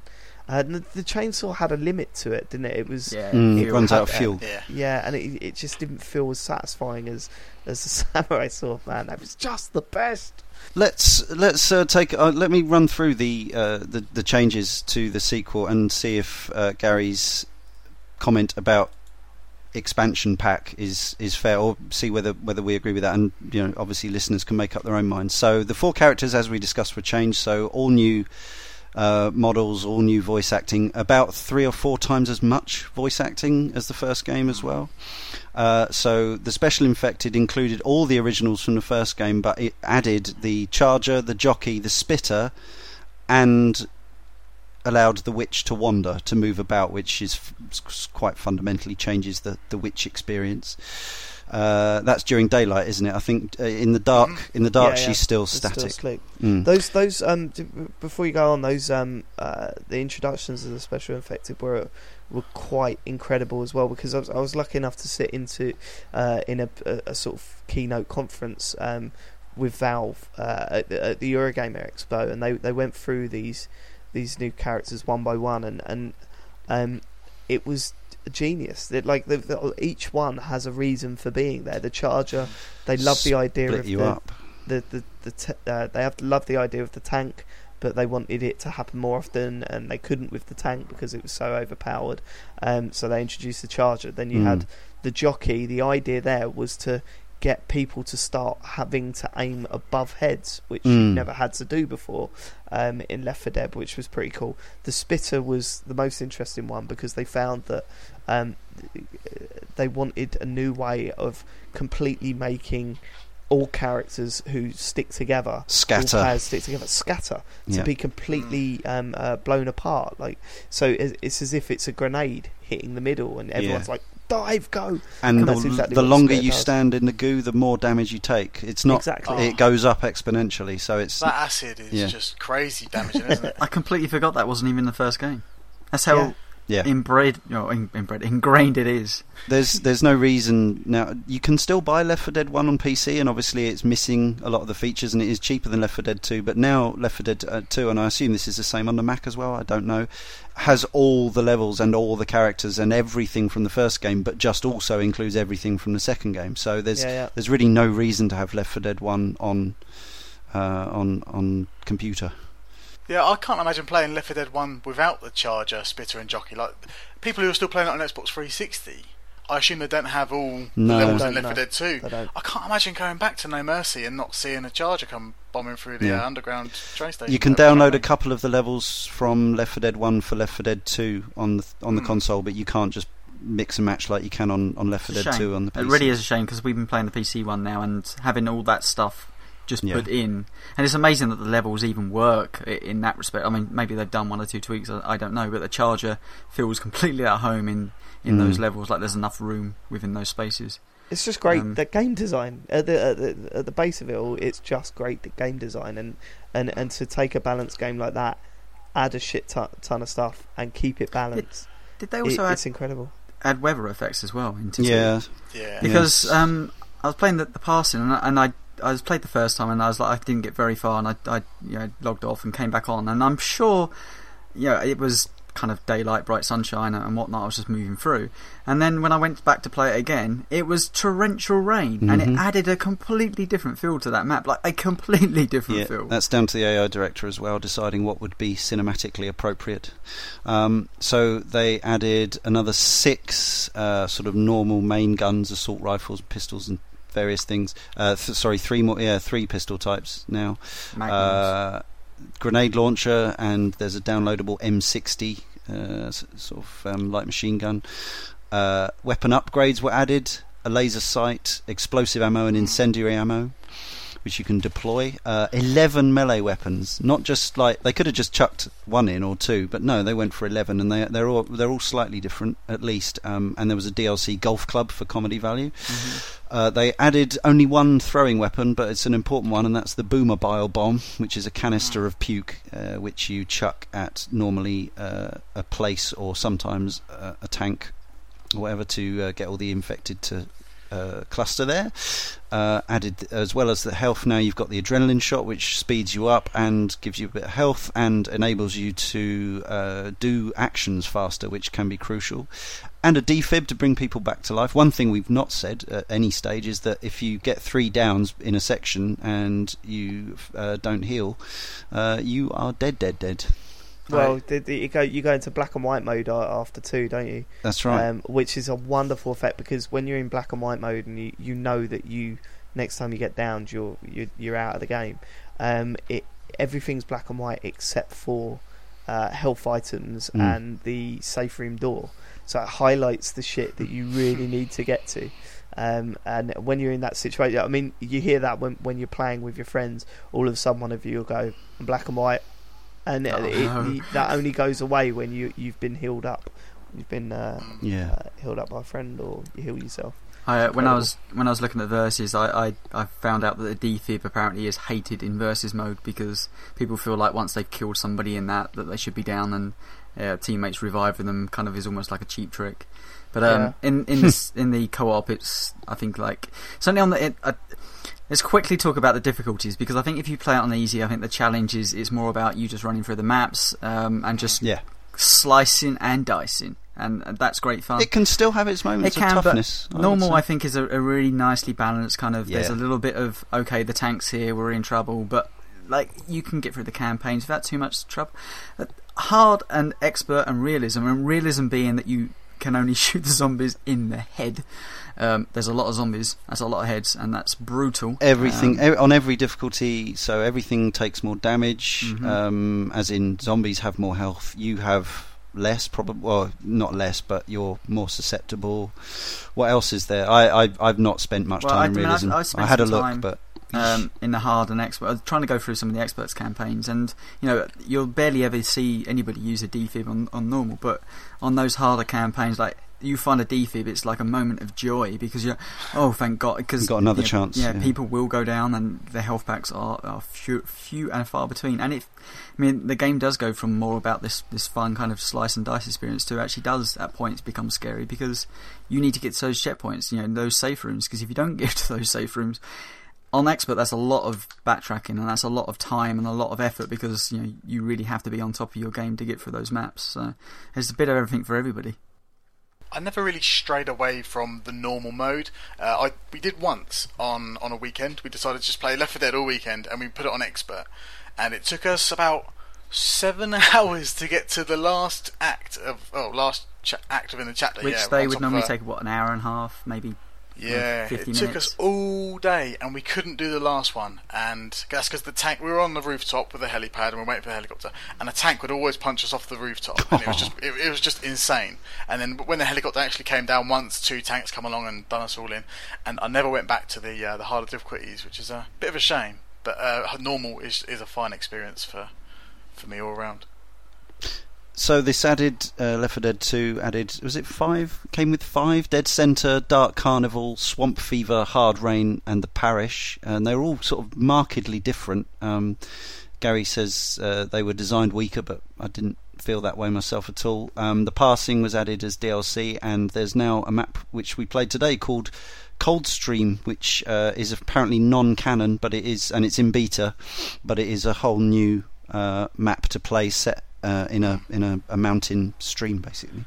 How did you play this? Was this on the PC then? Yeah, this is on Steam. Yeah, it's quite visually distinct from the rest of the game. I feel it is literally you running down a stream, a river for the whole thing, and there are moments where you go under, like in the sewers, and there's a current that's pushing you, and halfway down through this current you have to get into a door, but it's sort of ejecting you past the door because the current's so strong. And you're running against the current first, and then when you think you've just reached the doorway, the current changes and it pushes you potentially into like the depths of the sewer, and therefore you're dead. It's a really clever mechanic that I haven't really seen in any part of the game before. David, if you're a fan of this game, it's a shame actually that Valve haven't somehow supported the console, both the PlayStation 3 and the 360 versions of Left 4 Dead. There's no PlayStation 3. Yeah, that's another thing. We're not talking to our PS3 owners, only owners today. For goodness sake, try and get this on another platform. But it's a shame that they, Microsoft then aren't supporting or haven't had the ability to support it, because the PC one, Valve have continued to support it all the way up to this very day. And there's mods. So like every great game, a PC, I guess, game, if it's got mods, then the lastability of that title becomes greater. Potentially infinite. Yeah. Well, yeah, and if you start digging around and seeing what people have created for the mod scene, it becomes incredible. Now, I posted one in particular that I thought, the Minecraft one. Yeah, what people should check out. And it's amazing. There's a mod called Deathcraft 2. and basically it's Minecraft. Now, when I say basically it's Minecraft, if you didn't know any better, you would think that somebody has just taken the Minecraft engine, built a Left 4 Dead level, and there's 5 areas, and there's all this different stuff. It looks like Minecraft. It's really hard to tell whether it's a mod for a Left 4 Dead mod for Minecraft or a Minecraft mod for Left 4 Dead. It really is. It has the little icons like the med packs. Essentially are the same, and you can find guns which are essentially the same, and there's little tells that you can see that it's using that engine, but the actual level, the design, the actual aesthetics of the level, it's perfect. It just looks like Minecraft, and they're running around like it's Left 4 Dead in Minecraft, and you're like, well, how the hell, the time and effort it's taken somebody to create all these assets and put it into that game must be huge. But then you go digging deeper, and there's battles for Helm's Deep. There's a Lego level where everyone's created Lego bricks, and you're basically just running a Left 4 Dead campaign in Lego Brickland. Is there an Aliens one? I think there's lots of events. My favourite one is there's this one campaign that it doesn't really advertise that you can do this, but there's this one campaign. It plays like a normal campaign or whatever, and there's a gnome at the start, because these little gnome things were introduced. They were kind of like their answer to the skulls in the Halo series, where you would collect something and then try and battle your way through the game with this gnome by passing it between the characters and stuff. Well, so if you collected this gnome and then you took it to a certain point in the game, you could put it on a platform, and a door will open up. Then you're within Portal. Yeah. Including GLaDOS talking to you for each thing, and that is incredible for a fan to create that.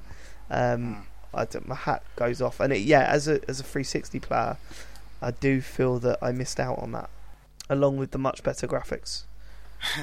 I was playing a level today, amongst many, but one that stood out was pretty much a faithful recreation of the vanilla ghost house from Super Mario World. Oh man! To the point where you go down a warp pipe and end up in this just dark room. You couldn't see anything apart from a thin strip of blocks that Mario would normally run down. Being a 2D game, and you're like, well, what the fuck am I doing? And boos would be popping out of walls and stuff like that. I was like, I can't believe it. This is just, if I was 12, I'd be cracking one off right about then. But just seeing a little 2D Yoshi outside the doors, saying, he's obviously left Mario behind like he does in the Super Mario World game. It's just how do people do this? And it's quite mind blowing. Yeah. I recorded a quick rinse. Which shows Deathcraft 1, which doesn't have the Minecraft mobs attacking you. It has regular Left 4 Dead Infected. That may actually be even funnier. Yeah, and I said in the quick wins, why aren't people going nuts over this? It completely passed me by until recent when I saw the add-on campaign option down the bottom, and it just totally passed me by. But if this was on the Xbox, I think it would have been all over all the news sites. People would be going mental. Yeah, that's true. It would be DLC that people would be willing to pay for. It's such a thing that just sort of passed me by. Licensing issues, I suppose, would have come in the way. But yes, I totally take your point. The final thing, so we didn't mention that Left 4 Dead 2 added were another couple of modes, and it was this one I was thinking of that I didn't play much, which was Scavenge. Yeah, it's the petrol cans again, isn't it? Yeah. In multiplayer, though, isn't it? Where one side plays as the zombies, one plays as the humans. Am I right in saying that? Is it versus scavengers? Yeah, I'm pretty sure that's the case. Yeah. Okay. It's like a more confined version of versus mode. It isn't a whole campaign. It's one team has to try and gather as much. I think it is gasoline. That's right. It's like an event, isn't it? Yeah, and the other team has to stop them. It was alright, but again I think it suffered from the same issues where one team will run away with it and the other team will get really frustrated. And Mutations was the other thing, which of course I think they're still going. I think they're still putting out new game modes and types and little tweaks and things every couple of weeks. Yeah, apparently they seem to link it up with events. So there was one for PAX, I think there was one for E3, and little things. So it'll be you can only use chainsaws or it'll be all hunters in a versus mode or something. I think they can pretty much do whatever they want with it, can't they? Yeah, I mean that's something that spawned onto a lot of things like Gears of War 3. You know, the kind of daily events or the weekly events or monthly events. You know, that's a really nice thing if you're playing the game constantly. You just want something a little fresh. If the mods aren't enough for you, in fact, I talked about in the mod. There was a mod that you could basically play 8 players on some of the maps rather than the standard 4. Which seemed rather crazy because too many people crammed into areas. But like you know, once you've kind of rinsed through all that stuff, there was more of a kind of challenge. Like, okay, you can only use this one weapon. So let's each of us answer the "Is Left 4 Dead 2 a glorified expansion pack?" quandary. No. Desmond, David. Sorry. No, absolutely not. It's a full game in its own right. It added far more than it needed to. Well, maybe not. Maybe it did add just enough. But I see it as a better game than the first. I see it as it offers a lot more content, and I was happy to pay that amount of money for what it offered. Of course, it's. I mean, the whole obviously it is almost irrelevant now because it's the price of an expansion pack anyway. Whether you buy it for £8 in a second-hand game store, or for whatever it is goes for on Steam in a sale. But regardless, talking about the original release, Darren, how did you feel about it? The fact that Left 4 Dead 1 levels are in Left 4 Dead 2 now says to me that Left 4 Dead 2 is the Left 4 Dead experience that should be played. It's not the other way around. It's not that they added Left 4 Dead 2 levels into number 1. It's the complete opposite. And the fact that you can have Boomer Bile in Left 4 Dead 1 levels, just that's the answer. It's not an expansion pack. And the fans like virtually all the things they added, right? You know, the melee, the Boom Bile, the extra You can't go specials. back the other way, No. Tony, how do you feel that way? I think this is more of a Valve developing as a company. I think a Valve of old, if there wasn't an Xbox 360 version, then you probably would have seen that trickle down their pipeline to, as some sort of added content over a longer period of time. But that isn't the reality we live in. Valve, were making money from it. The weird thing is, how much money did they make from that 360 version? I would argue a lot. And I would think so. They obviously had a bunch of ideas. I believe they changed the engine up enough to probably warrant charging for it again. Should it have been an expansion? Expansions are very hard to do, I think, on consoles, so it made sense to stick a 2 on the end of it. Microsoft gave them a bunch of money. When you install Left 4 Dead 2 onto your Xbox 360, it's a bigger file size than the original game was. So it's not like it's not like a 200 meg expansion or a half a gig. It's like 6 gig or something. So here's the thing: like, did you feel like what if I paid £40? I did pay £40. Did I feel like I got £40 worth of it? More than, yeah, completely. Yeah. And I've played a lot of games which have completely sold on after playing £40 on and not felt bad about that. Left 4 Dead 2 I've kept. And I still play it, and I play it over Left 4 Dead 1. So it feels like an irrelevant question now, but I understand where the panic and the fear was back then. I do, and the fact that the AI director needed patching is no different to me to any number of I mean, it may be something that in an ideal world wouldn't happen, in that games should come out perfect and shouldn't need fixing and so on and so forth. But it's no different to me to Battlefield Comms needing a patch, or any other number of games that come out with a bug in that needs addressing. However, it probably didn't do the long term of the game that many favours, because a certain number of 360 owners will have played that Left 4 Dead 2 experience in weeks 1, weeks 2, whatever, and thought, oh fuck this is too hard for me, and never playing the series again. But I liked it too much to do that personally.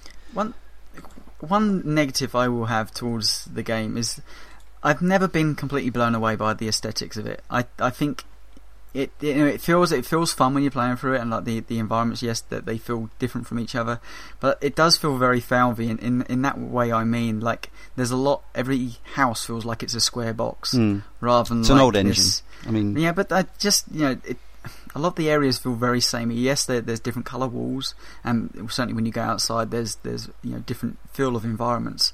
But there's lots of square angles. Like, everything just feels like these little boxes where they kind of place down on the map, and you kind of work your way through them. Now, you probably don't want things which are overly complex when you're trying to deal with the zombie hordes, and I'm sure each one of those maps is designed in that way. But on occasions, after you've been playing it for a long time, you kind of just feel like these are just corridors, and the actual aesthetics of it kind of just disappear. Yeah, but then it does make the moments that aren't like that pop. Like, for example, the cornfield, completely. The swamps and stuff like that. The crashed airplane in the swamp is really memorable because it isn't so square and bland. So I'm not saying that they meant to do that, but I haven't got a particular problem with that because it does make those other areas pop a little bit more. I think you go through enough variety of areas, and the Valve are masters of lighting, and there's some really nice water textures in there, and rocks and textures, and it's partly by design in that you are actually travelling across a relatively small part of one country in the world, so things aren't going to look that differently. But if you think about the difference between the cities and the hospitals, and then going down that river in Coldstream today, I know that's a non-canon add-on, but I think it is very different to. I think there is enough variety. There's the big bridge. There's a lot of memorable locations, and I think for me, the sky always looks great. The sky boxes are pretty. The lighting's good, and and the character art is obviously one of the most important things. And I think there's a concession to gameplay in terms of the simplicity of the geometry, which is important. But yes, if they made it now for a high-end PC, it would probably look absolutely gobsmacking. Speaking of the lighting, do you know the rule that they kept to? Yes, with their follow the light. For you always follow the light. And that's what guides you through the levels. Yeah. It's incredible. So if you don't know where to go, look around for the light source, and always head towards Absolutely. it. And that's the. That's in the developers' commentary. And once I'd heard that and seen that, you see it in so many games. The subconscious, like rather than having big red arrows pointing you where to go, so many good games just lead you it's almost subconscious. Brilliant. Mm. Andy Kurosaki posted on the forum at CharacterSelect/forum saying, one of the best co-op games ever made. Coming from Valve, you just knew it was going to be good, and it most definitely met our high expectations. Had many a happy session with my brother and his two mates, especially on the rock concert finale in Left 4 Dead 2. Quite wonderful. Yeah, fireworks and all. Quite a few times we'd get set up, equipped, kick off the lights to summon the zombies, and things went utterly tits up. A smoker's got me! Tank, tank, tank! We also enjoyed the finale, which involved crossing a bridge to get to the helicopter, though instead of co-oping and helping each other out, we'd make it an It's a Runner event, and after getting your gear, it was a case of on your marks, get set, run like fuck. The winner was whoever managed to get to the chopper, which with a horde of zombies seriously took some doing. As much as I'd like Half-Life Episode 3, I want Left 4 Dead 3 just a bit more. Yep. It's funny, isn't it? People bitch and moan about achievements, but there's what he's talking about there. There was an achievement in the game where you have to get across the bridge in a certain amount of time, which was basically you had to run and not get stopped and get to the helicopter. Like there's some great. I mean, talking if you're an achievement fan, there's some absolutely brilliant ones in Left 4 Dead. Yes, just tons guiding of them as you well. to do stuff. Yeah. I think Left 4 Dead's a perfect game for achievements because it's got the replayability. So you've always got the incentive to go right for this. This achievement is going to be the reason why I'm playing it again. And not everyone's going to do that, but that's the carrot on the stick, definitely. Don't get incapacitated through the entirety of a normal campaign. So like everyone's trying to protect you. There's the one with the gnome where you got to play on that kind of machine, like an arcade machine, get a high score, and then I believe you get the gnome in that, and you have to carry it through all the level towards the end as well, much like in Half-Life 2. Episode 2, Episode 2, yeah. There's a great spread of achievements, some of which you'll get accumulatively from just playing the game, and others which you'll have to set out to do. Sometimes you'll need cooperation from your friendly buddies, and sometimes you might want to just do them off your own back. Yeah, it's very good. And also the fact that you only get the achievement for completing a campaign if you survive it, so that you sometimes get that painful moment where 3 of your team members go off and you see that they've got the achievements, or they'll on the Xbox they'll tell you, and you're just lying there you're incapacitated. Crying. Yeah, go, I didn't get the achievement. Guys, do you want to play it again? No, we've just done that one next. Yeah. We have a very a long post from Roy42, so I apologise for speaking unbroken for some time, but it's really good. So, and he really wanted. We played with Roy Frozen Treasure at the weekend on the game, and he's obviously put a lot of time into it. So I would like to read this one out to you. The Hard Rain campaign. If you haven't played it, the gist is that you walk from a fast food joint to a sugar mill, pick up some fuel for your boat and get back to the fast food joint to make your escape, fighting off zombies all the while. The thing is, Left 4 Dead games seem to be the only genuinely good execution of cooperative gameplay, where working together isn't just a way to achieve your goal more efficiently, it's the only way you're going to get it done. Nobody else has gotten it to this degree of perfection, not for me anyway. But it can still waver. On this particular night of gaming, I played through 5 other campaigns, getting pissed on in text, voice and game form by everyone else I was playing with because I wasn't just rushing through as perfectly as everybody else. Then it came time for Hard Rain. I think I must have teleported into a pocket dimension of the internet or something, because the next 3 people that jumped into my lobby all had their headset microphones on, were pleasant about introducing themselves, and, well, basically they were actual people as best I could tell. After a few pleasantries, I set the campaign we'll be playing to Hard Rain. All 3 of them admit they haven't played through the entire campaign before, so I assume they were relatively new. I assured them that this wouldn't be a problem, and that I guide them through as the officially unofficial team leader. Just like Michael Fox of Joypod used to do. I gather. That turned him game mental. Nazi commandant. It's just insane. Anyway, yeah. The entire campaign then consisted of me directing everyone around, leading them in the right direction and showing them tactical positions to handle mobs, while doing the regular stuff like helping take down the goddamn special infected and inadvertently managing to shoot the witch in every single map. Aside, I can vouch for the fact that Roy does seem to shoot the witch every single time you see the witch. I don't know what it is. I remember somebody telling me of this, of his very first Left 4 Dead experience, and how nothing ever matched up to the madness and intensity of everyone being new to a campaign, that they don't know where everything's coming from. Mm-hmm. And while I agree that is a fantastic experience, I disagree that it can't be matched. The fact I was much more experienced with this map didn't actually take away from the mood that was set. It wasn't like going through with 3 other experienced people where you almost seem bored with the map and the only thing you gain from it is getting achievements, wherein you'll restart the campaign if you failed a particular section. If all 4 of you are totally new to the game, you get the rush and intense feeling enhanced by a feeling of belonging in your team, and that you cooperating has helped your teammates X number of times. For me, in this session, it went further. Being the one person who knew where to go and what to do, it turned a feeling of belonging in the cooperative team into a feeling of belonging as a leader, and that is something that just felt amazing for me. I personally will feel elated if I can describe my position in a scenario as, okay, I'm a key component to helping overcome this challenge, just like these other 3 people, and I trust them to look out for me. If I described this, I'd say it was something like, okay, I am the only chance these guys have to make it through this. I trust them and they trust me. On top of that, it's Left 4 Dead. Zombies everywhere. Danger! All of a sudden, things are amped up to 11. So we are all into the experience. Nobody is speaking in a detached voice that says, I know this is a game. Whether it was yelling at each other that we couldn't hear the voices over the rain, or frantically searching for a drop defibrillator to revive a teammate, even though they would come back when the map ended, all of us were fully cooperating. We were a team that really did put their lives in each other's hands. I don't think I'll ever forget this experience. It's about the most immersive experience I've ever had while playing a game. Not because the graphics or sound quality were the best I'd encountered, or because it was a 50-hour space opera epic that was masterfully written, but because for one moment, for this single shining hour out of the whole night, of the whole week, in that month, maybe even the entire year, I was doing more than just playing a game. Drops mics, walks off left of stage. Yeah. I'm quite impressed you didn't say Heavy Rain throughout the whole of that. That was well done. It's easily done, isn't it? But as I said earlier, I'm going to recycle the gag.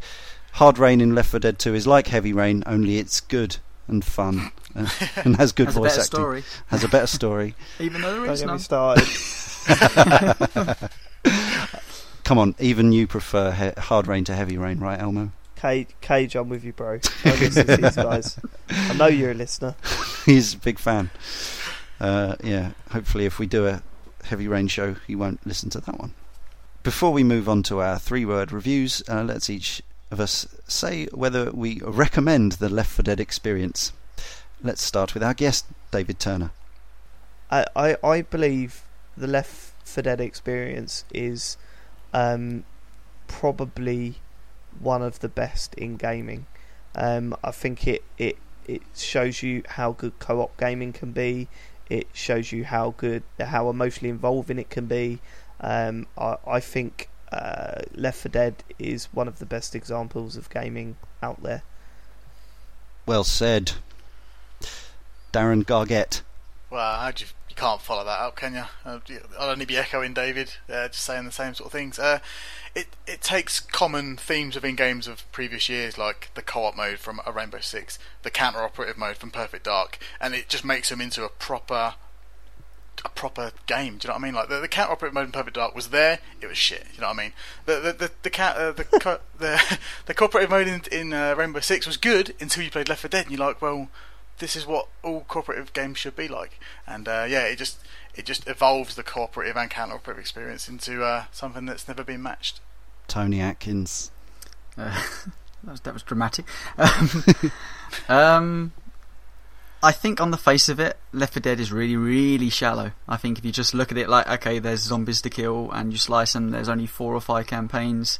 In each one of these games, it's not going to. It doesn't particularly last that long.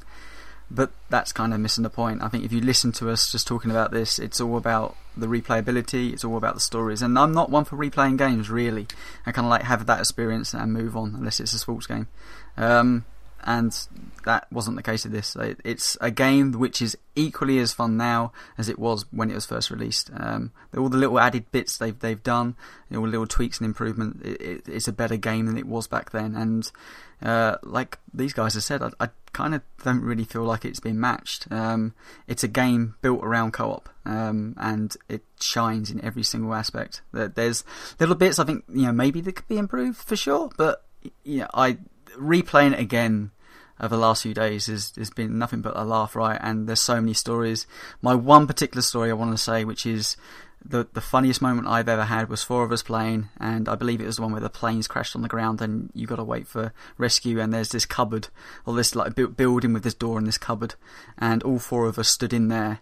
And even though the rescue vehicle would come, the AI director obviously decided we were never going to leave this cupboard so for about 20 minutes we were just basically killing everything they threw at us inside the cupboard.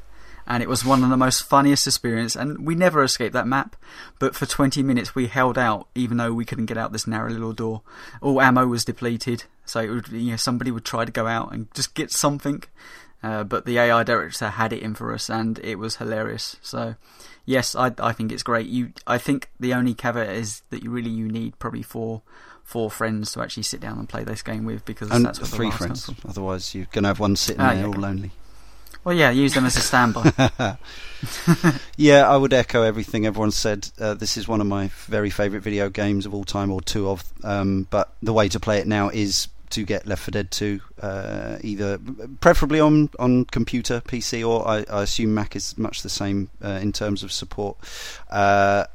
And do make sure that you do have a bunch of Steam friends or Xbox Live friends who are willing to regularly play it with you.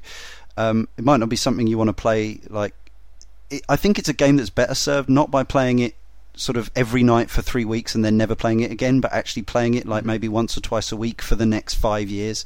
I think that's kind of what David's been doing, as regular as possible with a group of friends, the same friends or different friends, a mix of friends, even better. This is one of those games that makes me wish people were a bit more kind of they would persevere with the same game a bit longer, because this game keeps on giving, and it keeps evolving as well. And I love everything about it: the sound, the art, the characters, the fact that it's hilarious and exciting, and it's never boring. And this is one of the games that I would recommend above all others for this sort of last few years of gaming. It's odd, isn't it, for a game that essentially you could put down as horror. I've never laughed so much playing for a co-op campaign. Yeah. Absolutely. Now, with the assistance of the assembled panel, I would like to read through some 3-word reviews. Okay, let's go in first name alphabetical order. Is that me? Yeah. Not again. Rich Hoyle 24 says, "Poor without friends." Furier says, "Gnome rescue operation." Frozen Treasure, who provided that excellent email, says, "Goes beyond gaming," or "Tank, tank, tank." That's a Wii U game, isn't it? Tanky tank. Sif79 says, "To the safe house." ZX Spectrum 16K says, groundbreaking AI director. Matt Harrier cheats a little bit and says, brilliant co-op fun. Geen82, best co-op FPS. Elis Spice says, Boomer, run away! Or, avoid the witch. Dastardly Jabby says, bloody good fun. Simple as that. Baker's 12 says, teamwork or die. Nathy D quite rightly says, pills here! Impressions. The no name person we were talking about earlier says, no name runs ahead. Yeah, that's kind of an in-joke, but anyone who's played this game will probably have come across that scenario. If you want to play along with the Cane and Rinse podcast, future featured games will include such delights as Ratchet and Clank Future: A Crack in Time, Metal Gear Solid 3 Snake Eater, Lost Winds and Lost Winds 2 Winter of the Melodias, No More Heroes, Ghost Trick Phantom Detective, Kirby's Epic Yarn, Metal Gear Solid 4 Guns of the Patriots, Rhythm Heaven or Rhythm Tengoku, that whole series, and Max Payne and Max Payne 2 The Fall of Max Payne. Your support for the show via iTunes, subscriptions, ratings and reviews are always greatly appreciated. Our blog can be found at caneandrinse.com. Cane and Rinse is part of the Carrots Select Network. Come and join in the discussion at carrotsselect.net/forum. Follow us on Twitter at Cane and Rinse. Like us on Facebook, Cane and Rinse. Email us at caneandrinse@gmail.com. It just remains for me, Leon Cox, to thank this week's panel, Tony Atkins, Darren Gargett, and special guest Joypod's David Turner. Oh, that's Thanks, all David. right. That's all right. Good luck with the wedding in 5 months, if we haven't seen you until then. If it happens. Yeah, good point. And in the meantime, here, hopefully, is some rather spiffing Left 4 Dead music by the composer whose name I've forgotten. Just play people out with the witch tune. Just freak them out. From our composer, Michael Jackson. No, he only wrote the music for Sonic the Hedgehog 3, of course. Oh, did he? And Moonwalker. Mike Moraski. We didn't really name credit. You can look it up on the internet. Goodbye, everybody.